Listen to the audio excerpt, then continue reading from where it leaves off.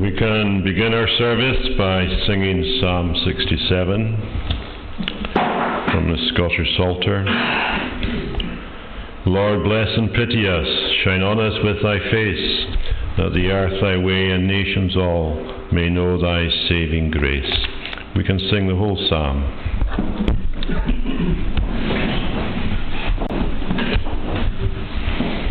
Lord,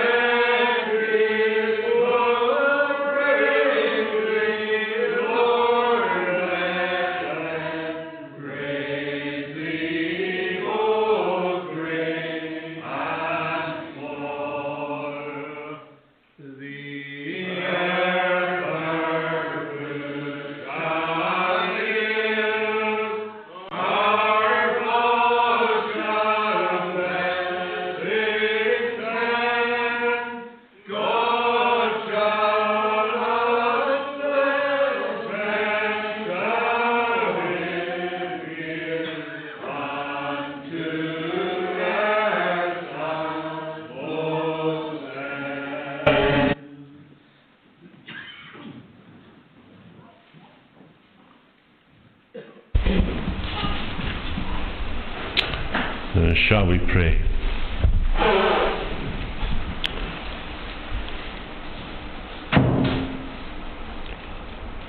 Lord, we give you thanks that that psalm we have just sung has been one that has obviously been sung for a long time.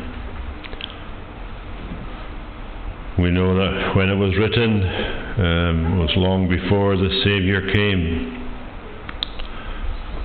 the one through whom all the nations would be blessed.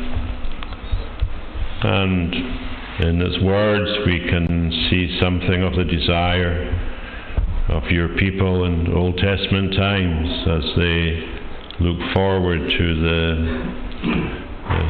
the days of the gospel. But we sing it, and we can sing it looking back at 2,000 years of gospel blessing throughout the world. And as we look back, we can see that there has been a great population explosion far above what could have probably entered into the minds of those who first sang the psalm. And as we sing it today, there are so many billions of people in the world. And when we come to ask you to bless the gospel throughout the world, perhaps we don't fully realize how big the thing is that we are asking. And yet the wonderful reality is that whatever our conception is of the size of the world, you know everything about everyone in it. And therefore you're able to reach people, whether you use crowds or whether you meet them on an individual basis. And we thank you, Lord, for that you can contact millions simultaneously, and yet do it all differently to each one of them. And that gives us great hope as we see from our perspective the rise of all kinds of sinful activities and expressions and ideas, and yet to know at the same time that you are able to work in the hearts of everyone is a wonderful encouragement for us as we serve you in different ways. We thank you, Lord, that your church is growing, that whatever our perception is, the reality is that from a global point of view, it's bigger than it ever has been, and that in countless places the name of Jesus is being exalted and honoured. And we thank you, Lord, for the wonderful words that Paul said to Timothy when he reminded him that the Lord knows them that are his. Not merely knows about them, but knows them personally and knows them perfectly, but also knows them and what each one of them is going yet to be, when all the ransomed will be gathered round Jesus in the eternal world, when all of them will be glorified. And that's an amazing prospect to think about as we live in our dark world. So Lord, we pray as we gather on your own day and as we gather around your word, that we would be encouraged by what your word says, and that our hope would be strengthened, and that our vision would be enlarged, and that our expectations would increase, and that you yourself would remind us that you are God, and that you are the God of mercy, the God of salvation. And in connection to that, we give you thanks that in your word there are many examples of individuals who met you and who received blessing from you. And as we think about one of them shortly, we pray that we'll be able to put our feet, as it were, into their shoes and see that, in a sense, while they had their own personal experience, they also are pictures to us of what we can expect from your working in our lives. So Lord, we pray that you would speak to us from your word, and that we would be helped by it. We are told that the entrance of your word gives light, and therefore we pray that that would happen tonight. We ask you, Lord, to remember all congregations that meet to worship you, whatever each of them is. We just pray, Lord, that you would be in their midst and make yourself known, and that by the Holy Spirit working in the hearts of all those in those gatherings, that they would experience your great blessing, and that your mercy would be revealed to them all. We ask you, Lord, to bless the congregation here, and you know the circumstances that they are in, and we just pray, Lord, that you would guide them and help them, bless each one connected to the congregation, and that all of them would be able to lean upon yourself and look to you, the living God, as the one who can help, guide, and do whatever is needed. So we pray, Lord, that you would just remember the congregation and all connected to it. So Lord, be with us, we pray. Remember any in the congregation who are not well, we commit them to you, and others we know who have had bereavements. We ask that you would remember them all and help them as they face this new circumstances in their lives, and that you yourself would just draw near to all such. So bless us, we pray, as we are here, and we just ask you to speak to us from your word. And we ask you too to give to us the assurance that if we confess our sins, you are faithful and just to forgive us our sins and to cleanse us from all unrighteousness. So be with us, Lord, we pray, and bless us now, for Christ's sake. Amen. We can sing again to God's praise, this time from Psalm 146 in the Scottish Psalter, and we'll sing verses 5 to 10. Oh, happy is that man and blessed whom Jacob's God doth aid, whose hope upon the Lord doth rest, and on his God is stayed. Verses 5 to 10.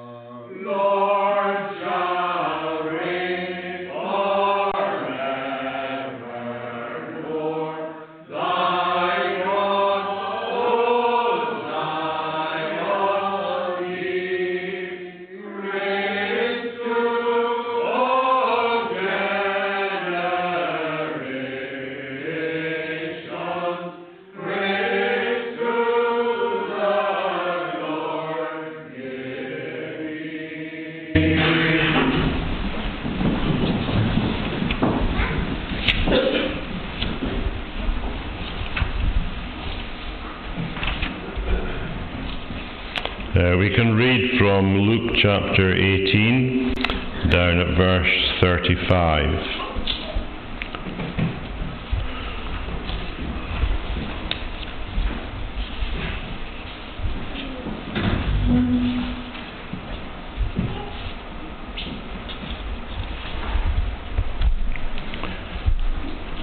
As he, that's Jesus, drew near to Jericho, a blind man was sitting by the roadside begging.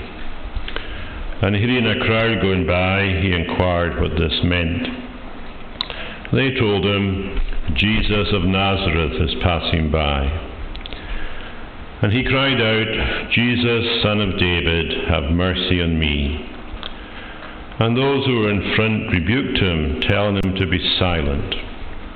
But he cried out all the more, Son of David, have mercy on me. And Jesus stopped and commanded him to be brought to him.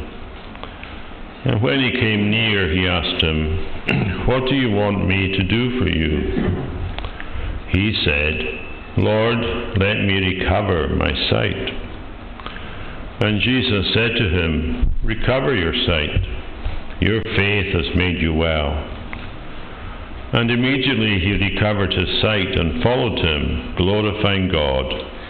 And all the people, when they saw it, gave praise to God. And may God bless that reading. We can sing again, this time from Psalm 119, and sing Psalms, the section beginning at verse 17. Do good to me, and I will live. Your servant will obey your word. Open my eyes that I may see great wonders in your law, O Lord. We'll sing the section 17 to 24.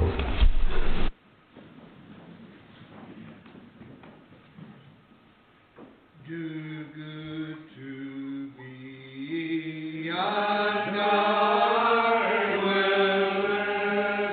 Your servant will obey your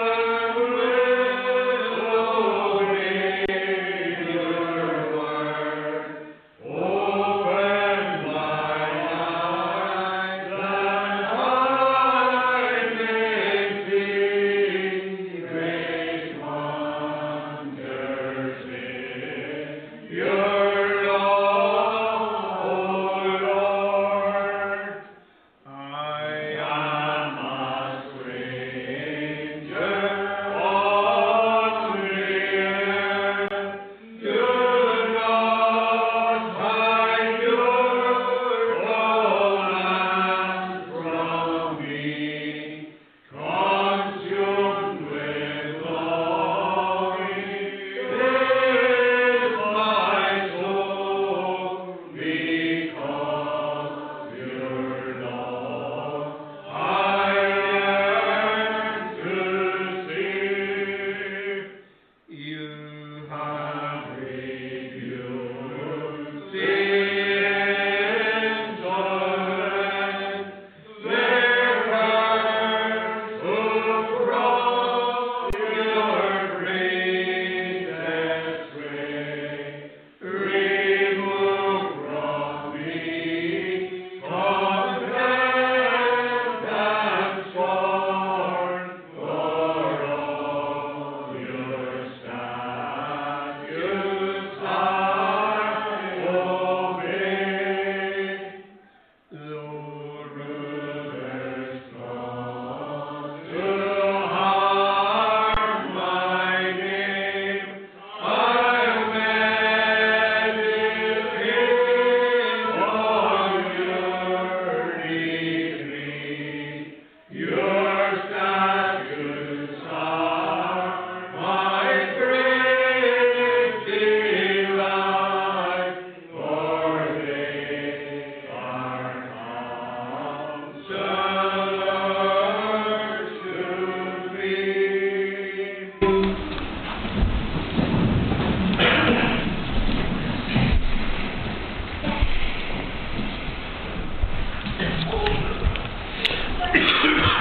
Well, we can turn back to the passage you read there in Luke about Bartimaeus, and we can think about it together.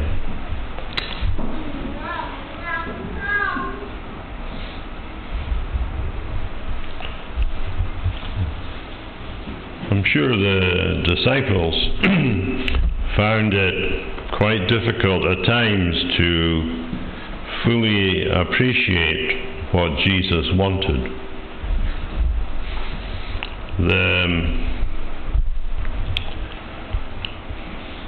Luke gives us accounts of various people that either came to Jesus with a particular purpose or were just dealt with by him in what seems like a casual manner, and he doesn't deal with them all in a predictable way.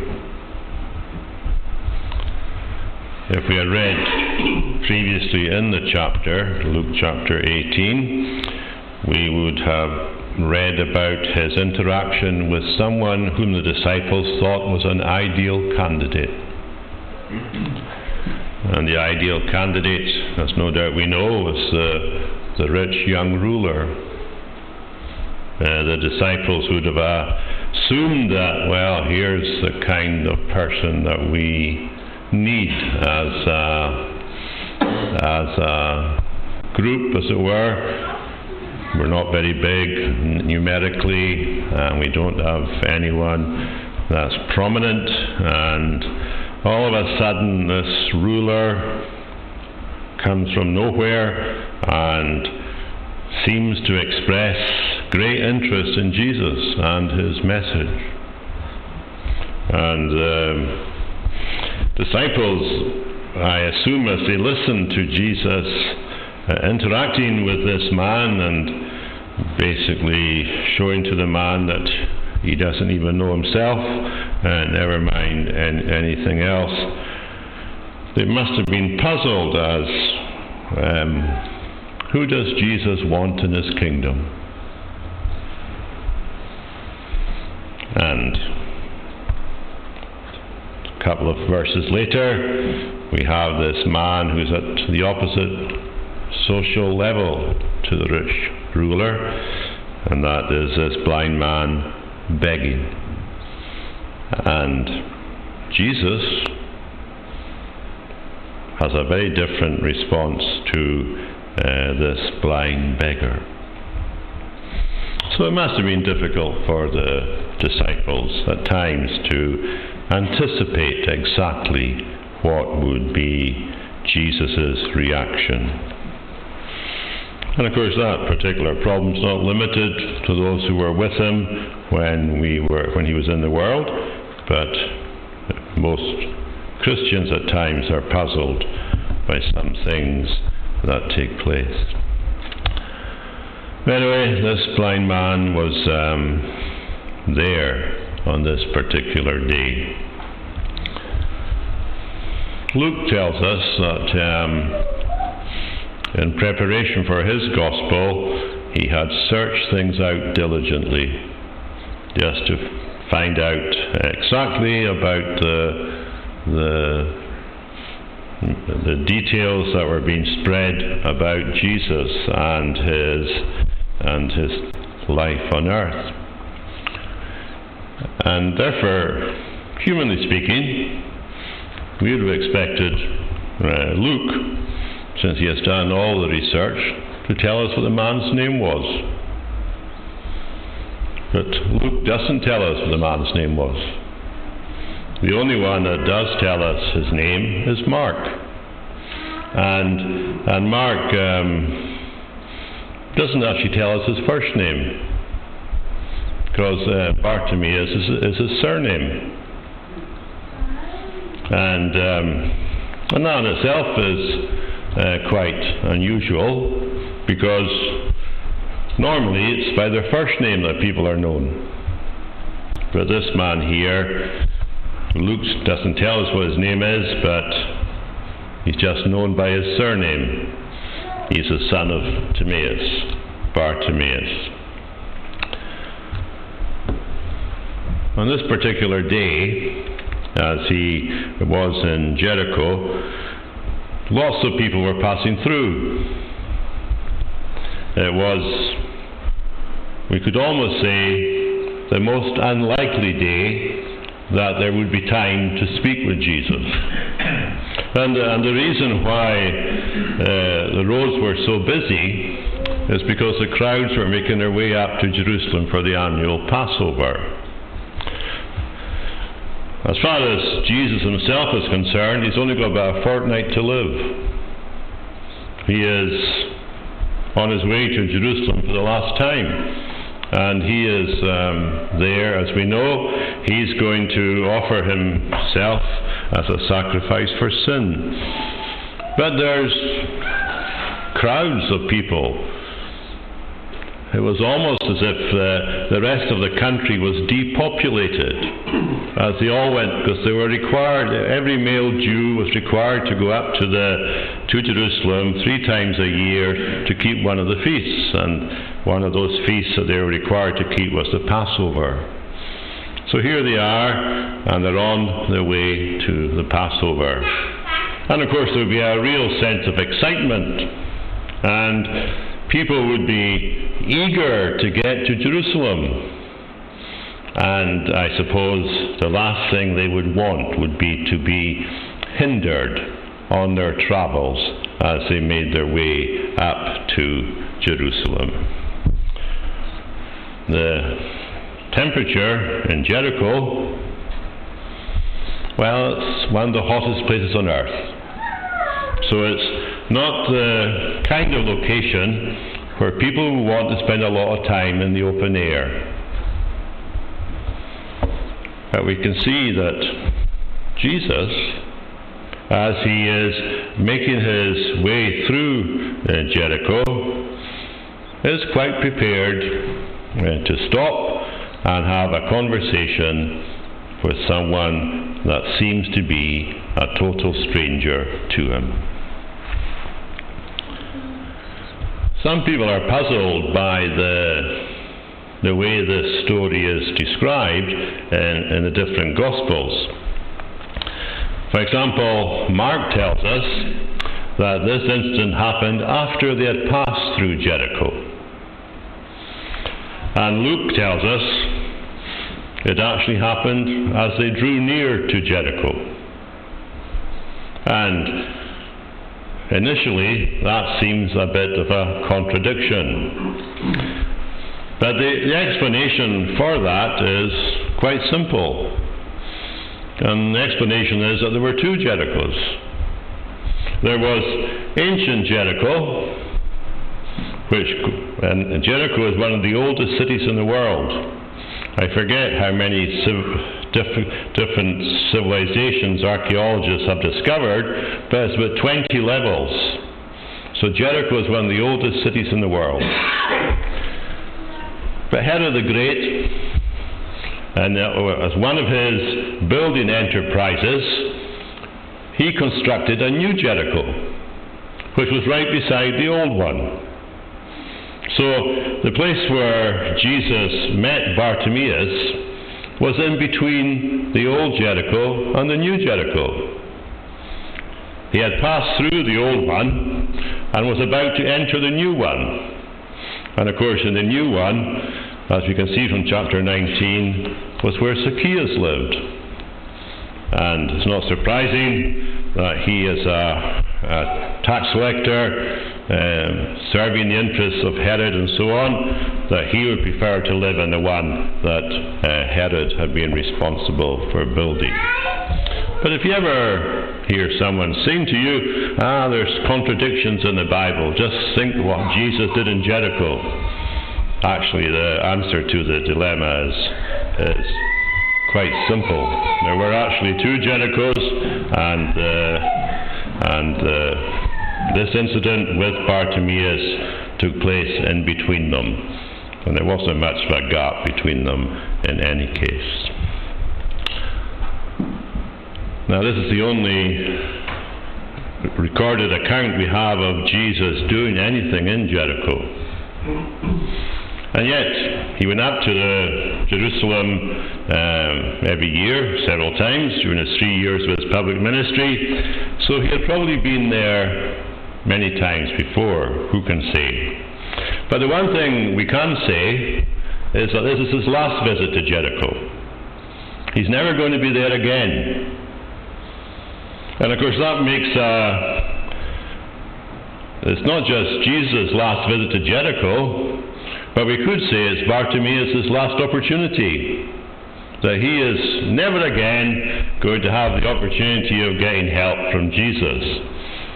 Not that he himself would have known too much about that, because he's blind. And as a blind person, he was dependent completely on others for giving him information. But anyway, we know, as we read the story, that this is the last time that Jesus is going to pass through Jericho, and it's also the only time that Bartimaeus now has to meet with the Saviour. So I just want us to look at various things that are found in this story, and the first one I want to look at is the information Bartimaeus received. I mean, he heard the commotion, and it was a commotion with all these people walking past, thousands and thousands of them. We're told that, I don't know how they work this out, but people that understand some aspects of these things tell us over 1 million visitors went up to Jerusalem for the Passover. So we can just see the throngs as they make their way along the road and the noise they're going to make. And Bartimaeus, he's quite used to what happens on the roadside. And he hears this large crowd and he says, "What's this?" And someone tells him, "Jesus of Nazareth is passing by." Now, I don't know if you noticed as we read the account how many names are used of Jesus in these verses. But here's the first one that's mentioned. Jesus of Nazareth is passing by. Now, at one level, that's just a basic statement. But I think it's interesting to note how the Bible uses the title, and of the different kind of places it appears, and the variety of places where it appears. Each of them points to something significant about the use of this title, Jesus of Nazareth. For example, it's the name that that Pilate insisted on putting on the cross. So there's the Saviour, and he's got his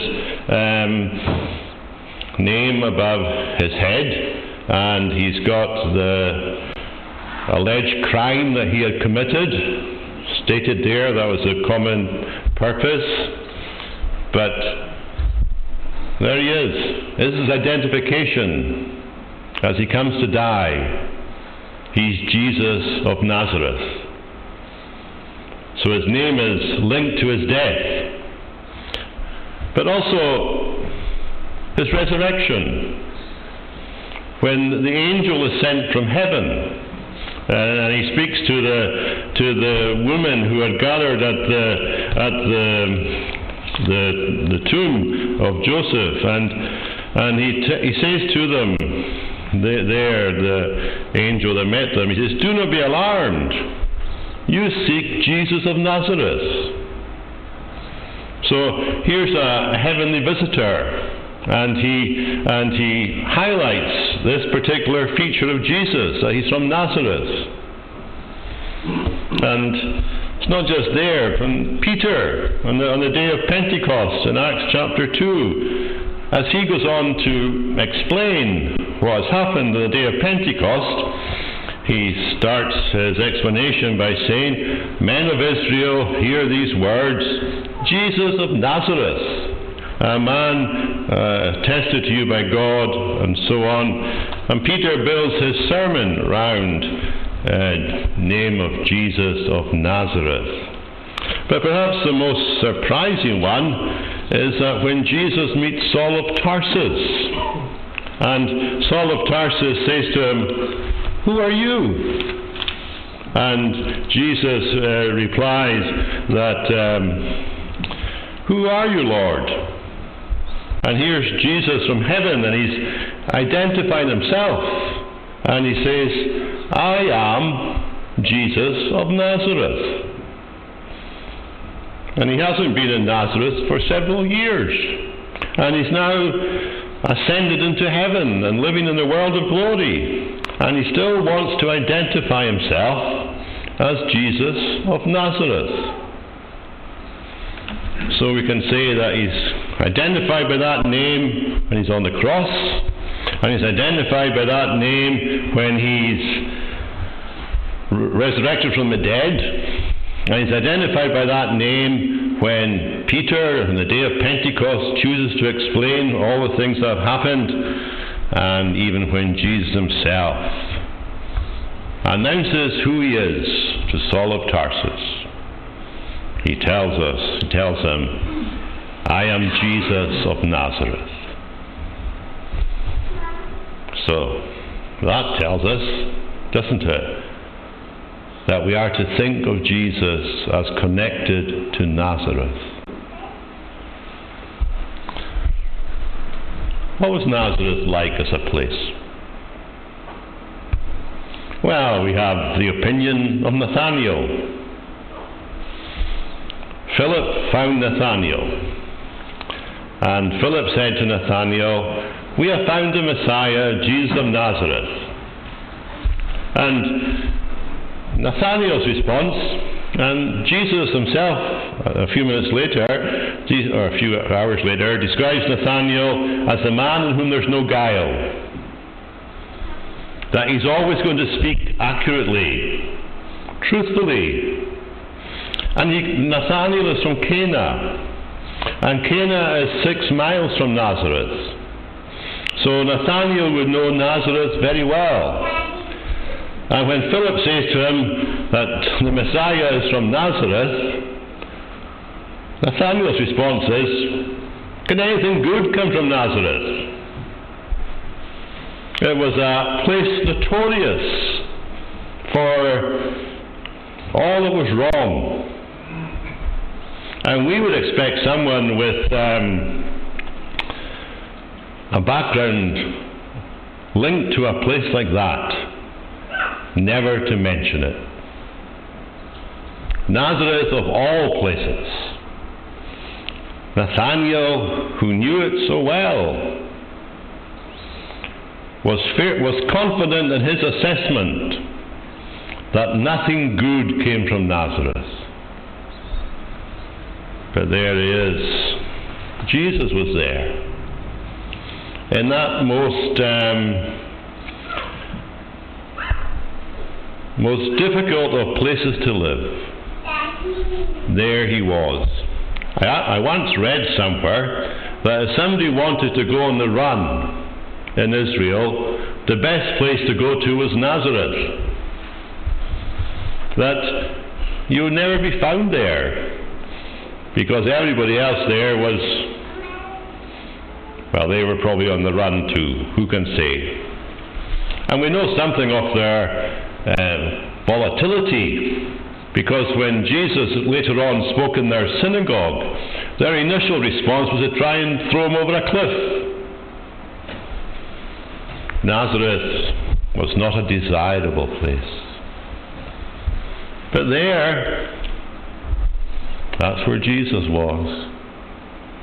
And Nathanael was astonished that the Saviour could come from such a place, or at least grow up in such a place. And there's a certain sense in which we should be astonished as well. What kind of place would we expect the Saviour to live in?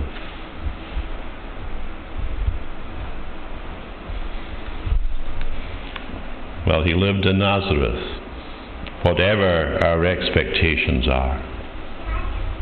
And the astonishing thing about Nazareth, the place where sinners were residents, was the only place in which someone lived a perfect life for 30 years. And there, surrounded by all kinds of sinful people and all kinds of sinful activities, there was worked out on behalf of sinners a perfect life. Someone who lived there where iniquity abounded and yet never had one single wrong thought, never said a wrong word, always did right actions, never once fell short of God's law. As he lived there for these 30 years as a child and as a teenager and as an adult, he lived perfectly. And if Nathanael is astonished at the fact that Jesus lived there, we should admire him for living there, because there he lived a perfect life on our behalf. And as we think of how he spoke about himself from heaven, as he addressed Saul of Tarsus, the man who was trying to work his own way to heaven, and the man who would never go near Nazareth, Jesus said to him, I'm from Nazareth. I lived there, and I did a perfect life there. And that's good to know. How would we react if we were told that Jesus was from Nazareth? Put yourself in Israel at the time. How would you react if someone said to you, so and so from Nazareth, as you're just walking along the road? I don't know how we would react, but we know how Bartimaeus reacted. And Bartimaeus had never seen Jesus before, as far as we know, never been in his company before, and his reaction is quite extraordinary. If we look at it there in verse 38, he gets told that Jesus of Nazareth is passing by, and his immediate response is to give Jesus another name. And he says to him, Jesus, Son of David, have mercy on me. How did Bartimaeus know that Jesus of Nazareth was the Son of David? Well, when I suggest that question, I have no idea how he knows. But the extraordinary thing is, he does know. It's not only that he has received information from the crowd, but he has got insight that no one else in the crowd has. And that he actually understands that this man from Nazareth is the Messiah. Because the title Son of David is an indication of the Messiah. We know that in the Old Testament God had promised to David that one of his descendants would be the Messiah. And although the house of David had fallen on hard times, that promise was still there.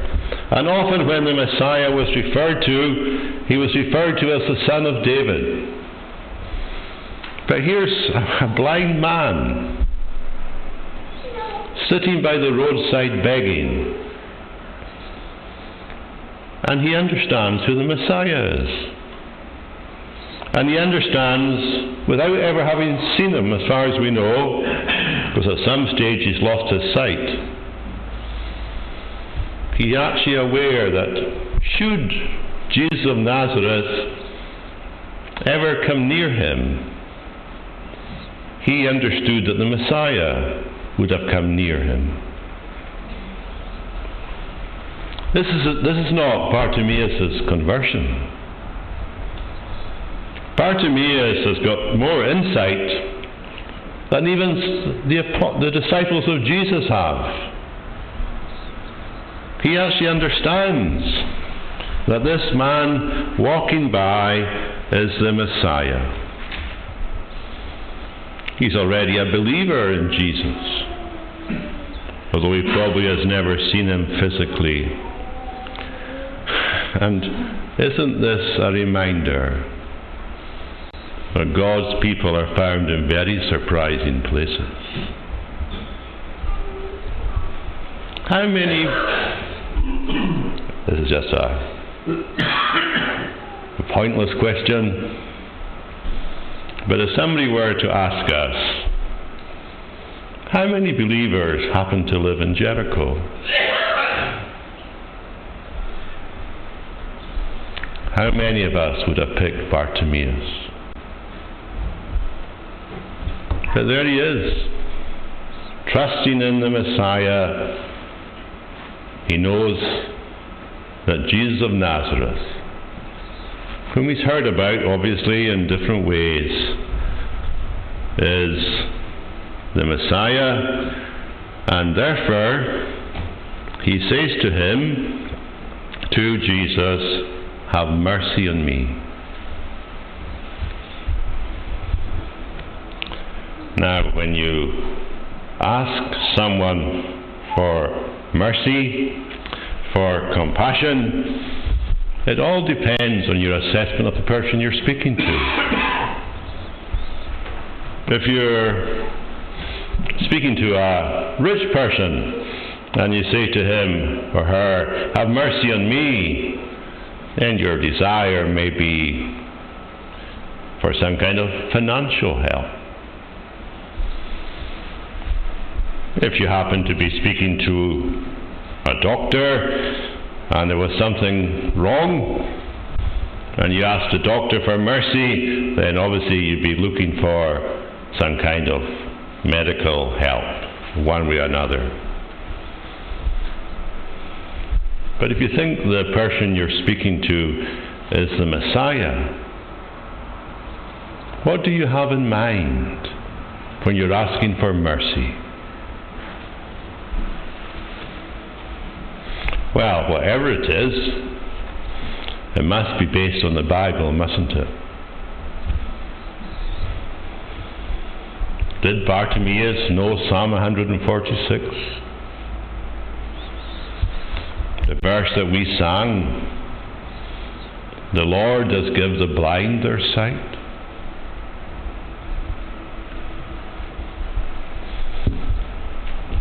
Who else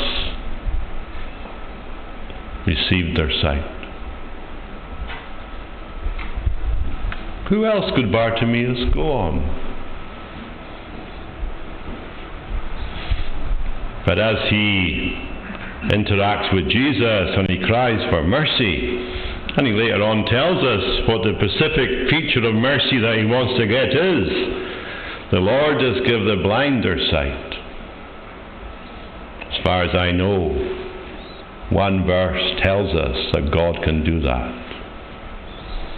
And here's Bartimaeus, and he knows what to ask of the Messiah should they ever meet. And here they are, and they meet. What amazing insight. A man who could see far better than anybody else who was with Jesus. A man who, although he had nothing of earthly riches,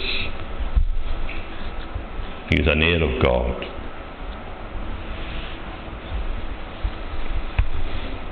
And in addition to the information he was given and the insight he revealed, we can see something of his intensity in verse 39. It's amazing, isn't it, the number of hindrances that come in the way of people wanting Jesus to do something for them. The disciples, we would think they of all people would be eager to hear someone asking Jesus for help. Yet we know from other accounts in the Gospels that the disciples hindered people from coming to Jesus. They didn't like, for example, the woman of Sidon asking Jesus for help. And they, instead of saying to Jesus, give her what she wants and let her go, they actually didn't want him to give her anything. Just send her away. And the fact that she happens to be crying out for her daughter is irrelevant to the disciples. And even later on, when some parents were taking their children to Jesus, the disciples thought this was an inappropriate activity. And Jesus himself had to rebuke them and say, let the children come to me. And here, in verse 39, as people are following Jesus through Jericho, it's the ones at the front. The ones at the front of the queue. And who are they liable to be? If they're following Jesus through the city, well, it's probably his disciples. And they say to Bartimaeus, they rebuke him, almost saying to him, who do you think you are? Interrupting Jesus on his way to Jerusalem to be the great king as they imagined. And this man, well, how's he going to react to this? The voice of the crowd telling him to be silent and not to pester Jesus. But as we can see from the end of verse 39, and what a wonderful example he is. He cried out all the more. Their energetic response to him, as they in their sort of strange unity told him to be silent, his response was to become more insistent. And he turned to Jesus and cried with greater energy and more strength, Son of David, have mercy on me. There's a lesson there for us, isn't there? We are to persist, aren't we? And often, is it not the case that the voices or the opinions of a couple of people can make us cease? But Bartimaeus, wouldn't actually matter if the entire crowd was against him. And never mind just the ones at the front of the crowd. But if the entire crowd had been against him, he'd have still have cried all the more, wouldn't he? Bartimaeus surely says to us, when you're approaching Jesus, don't let people stop you. Don't let the opinions of people stop you. Which is interesting, isn't it? And I'm sure all of us can see it in some way from our own personal experience. But how often the voices of objectors can silence us. Bartimaeus had no intention of being silent. He needed something, and he had met the one who could give it to him, and therefore he was determined to get it. And he became very intense about it. And because he was intense, he had an interview with Jesus. You know, Jesus hears differently, doesn't he? Jesus and the others at the front of the the front of the crowd, they all heard the same words. But Jesus heard them differently. The others heard his words and thought he was a pest. Jesus heard his words and he knew where they were coming from. Jesus knew they were coming from a heart that believed that Jesus was able to help him. And therefore, he stopped. All the others are in a rush to keep going. But here's Jesus, and he just stops and commands. And I assume the command would have gone to those beside him, his disciples, who were telling the man to be quiet. They're commanded to bring Bartimaeus to him. And Bartimaeus is brought to him. And Jesus asks him a very interesting question, doesn't he? He says there, "What do you want me to do for you?" He doesn't say to him, "What do you think I can do for you?"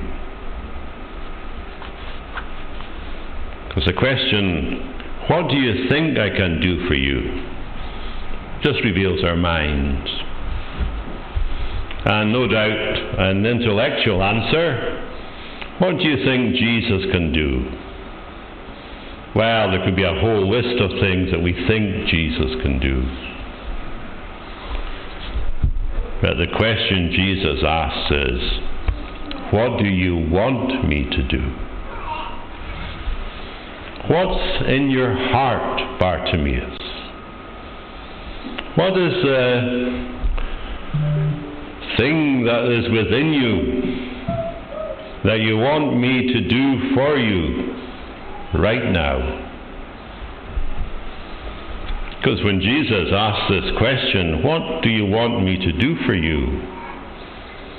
we have to assess the question according to the capability of the person who is asking it. If Peter had said to Bartimaeus, "What do you want me to do for you?"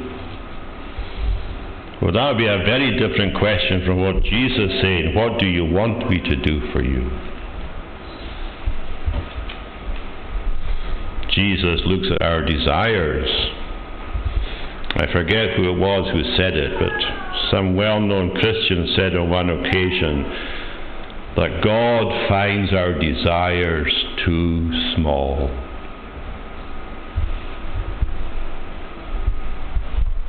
So here's Jesus, and he directs his question at the desires of Bartimaeus' heart. And he says to him, "What do you really want, Bartimaeus?" And Bartimaeus, as we can see in this interview, well, he used another name for Jesus. Instead of calling him Son of David, there in verse 38, he says, "Lord, let me recover my sight." So in addition to believing that Jesus is the Messiah, he believes that they're speaking to him, the one he cannot see yet. He says to him to do something, as we mentioned earlier, that the psalmist had mentioned in Psalm 146, only God can do. The Lord does give the blind their sight. Lord, let me recover my sight. And what an incredible expression of confidence in Bartimaeus, isn't there? Blind though he is, if ever there's an example of inability, there he is. He can't even take steps to help himself. And Jesus immediately says to him, recover your sight. Your faith has made you well. The extraordinary thing that Jesus is saying to him, isn't it, is that Jesus can meet the expectation of faith.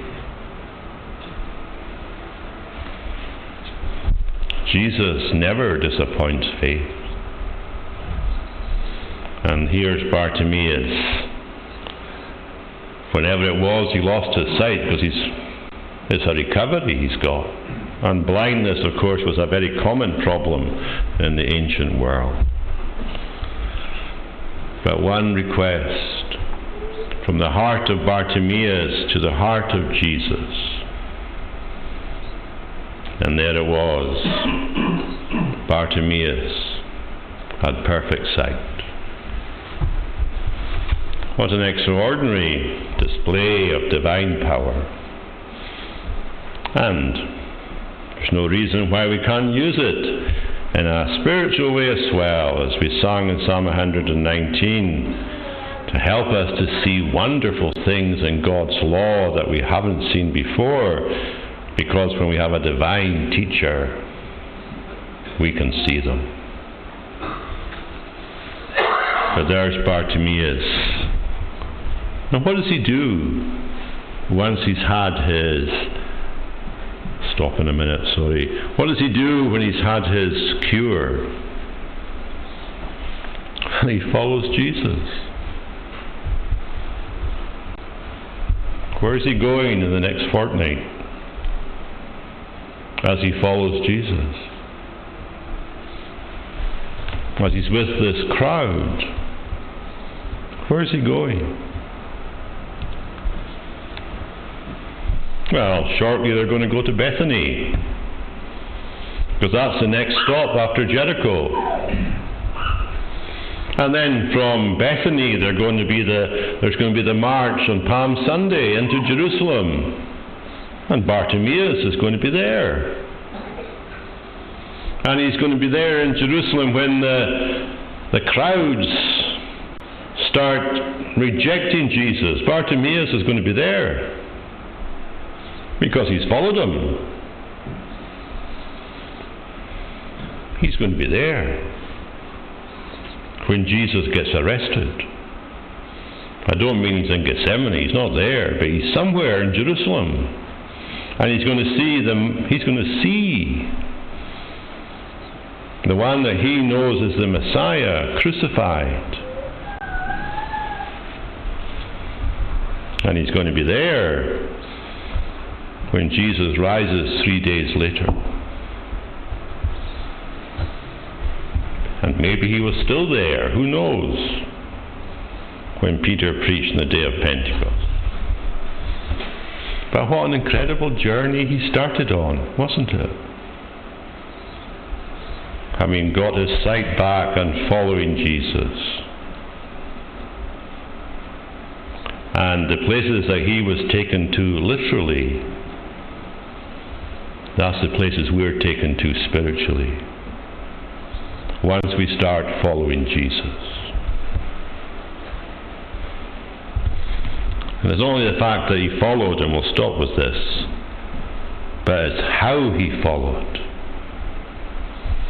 He followed Jesus, praising God, glorifying God. And we know from what he'd done previously that Bartimaeus knew how to use his voice. He used it when the people told him to be quiet, cried out all the more. But now as he follows Jesus and following Jesus for the next fortnight is going to take him to Calvary. But all the way, he's praising God. And no doubt, he's doing so still. So that's Bartimaeus. A wonderful man. A man who knew who Jesus was, and who's now discovering who Jesus is. And that is what it means to be a Christian, isn't it?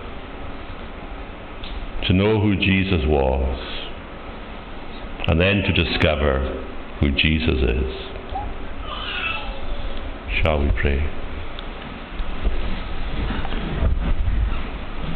Lord, we give you thanks for the story of Bartimaeus, a man with amazing insight that no one imagined he had, until the moment came and you came near him.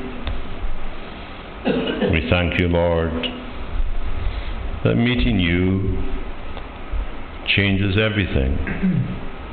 It changed everything for Bartimaeus, and it changes us when we have contact with you. Help us to hear your question. What do you want me to do for you? And help us to have the right answer, even as Bartimaeus did in his own case. So help us, Lord, we pray, and bless us for your own name's sake. Amen. We can sing from Psalm 103 and the Scottish Psalter, verses 8 to 13.